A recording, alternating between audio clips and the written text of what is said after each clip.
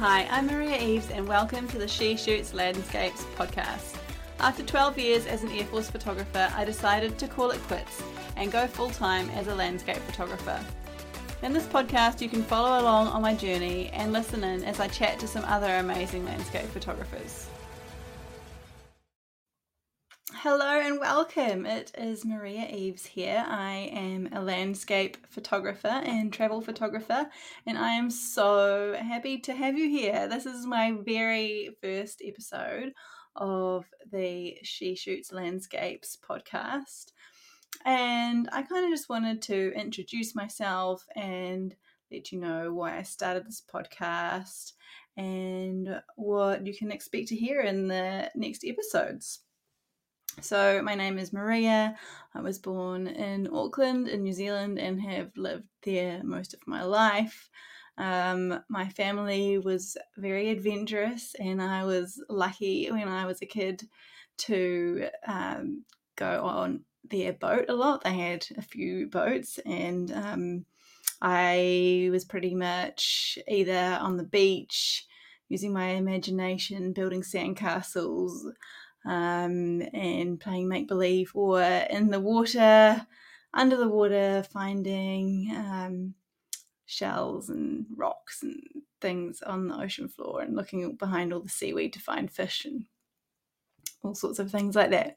So I was outdoors a lot when I was younger, which is, I think, partly why I love landscape photography, because I just love being outside. That is my happy place, that's for sure. After I left school, I ski instructed in Colorado for a season, and then went back to Wanaka, where I had been living for my last year of school, and I worked in a photo lab there in the Kodak Express, which I loved. I had a great lifestyle.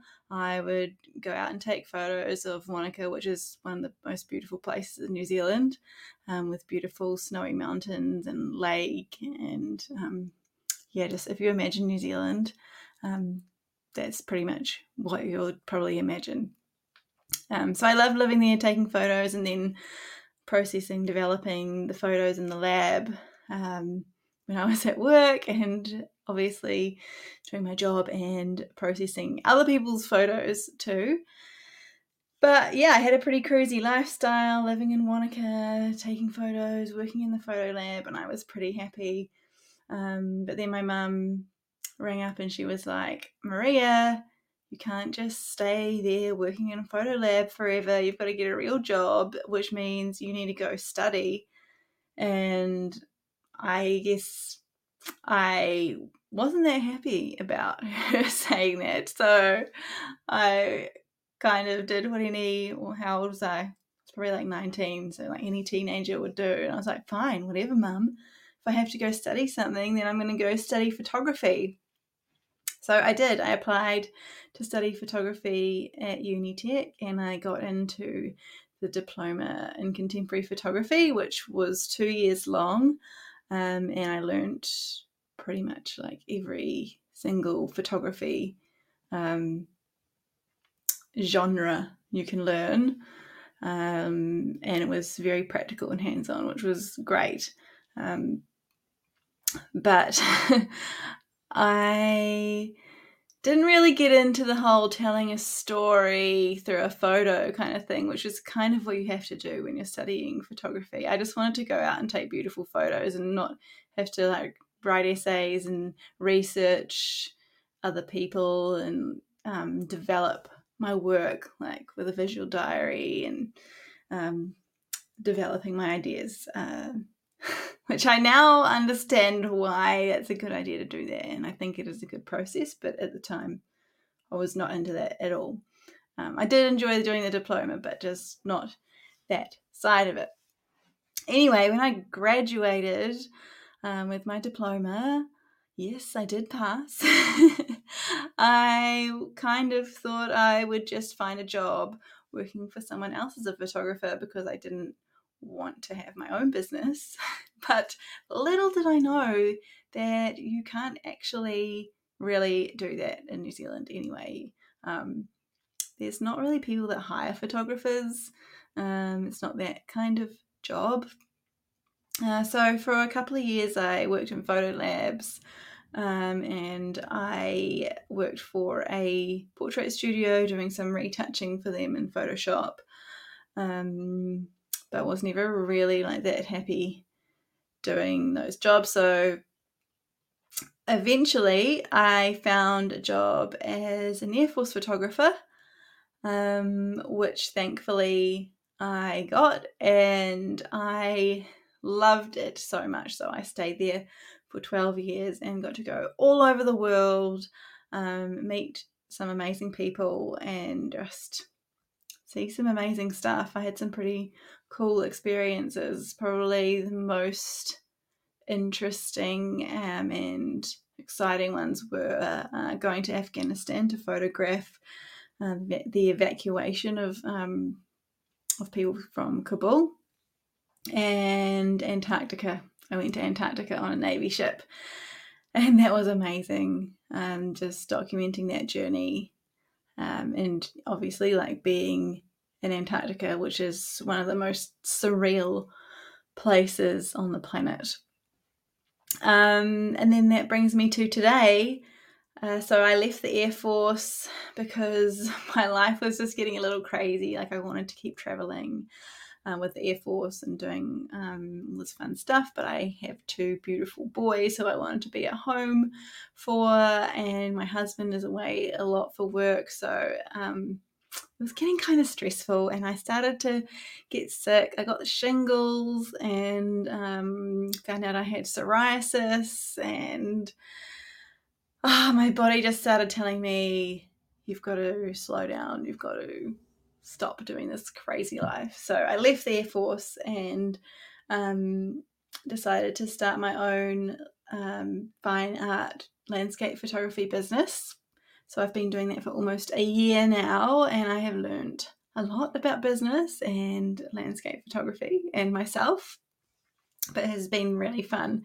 And one of the reasons I wanted to, well, a few of the reasons I wanted to start this podcast was just to like share ideas with other photographers, get to know why they enjoy landscape photography and what their process is, and kind of to document my journey as a landscape photographer, because I mean I was an Air Force photographer for 12 years, but that was kind of like documentary photography, I would say.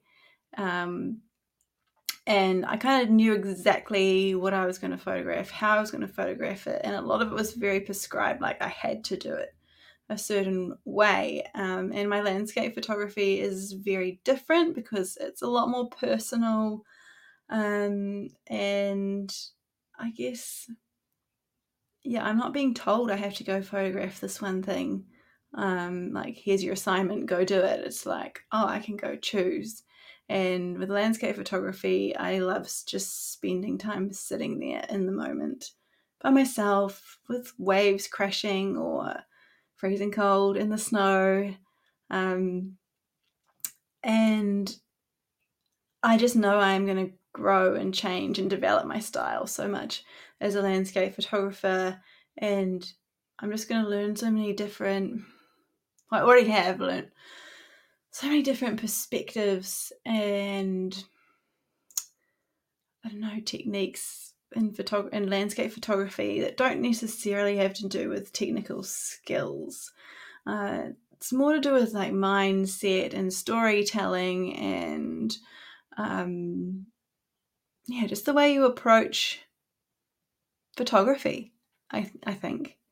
And I've already interviewed one guest, which you are going to love. You're going to love that interview.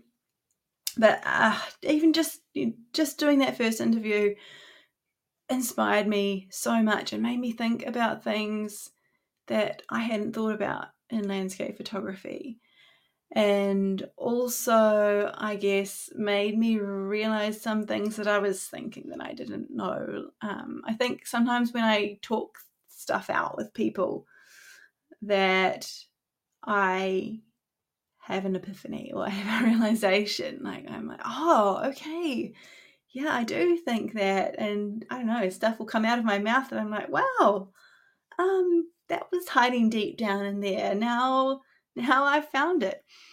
So that is the most exciting part of the podcast for me, is that I get to talk it out with so many other photographers, learn about them, their process, the way they approach landscape photography, and also learn about myself and document my journey, because I'm sure my photography is going to change over the years. I think everyone's photography does change. You grow and you learn and you experiment, and gradually your photography changes, because I think it would just be boring if you just stayed the same forever and didn't have any growth. Good on you if that's what you want to do, like, cool. If that's what makes you happy, that's what it's all about at the end of the day, I think. Shooting landscapes for you that make you happy, and not just chasing likes and followers and sales, because I think that's the best way to kill your inspiration and your creativity. So thank you for listening to my story, and I can't wait for you to listen to my future episodes, which will include interviews and just me talking to you about my experiences.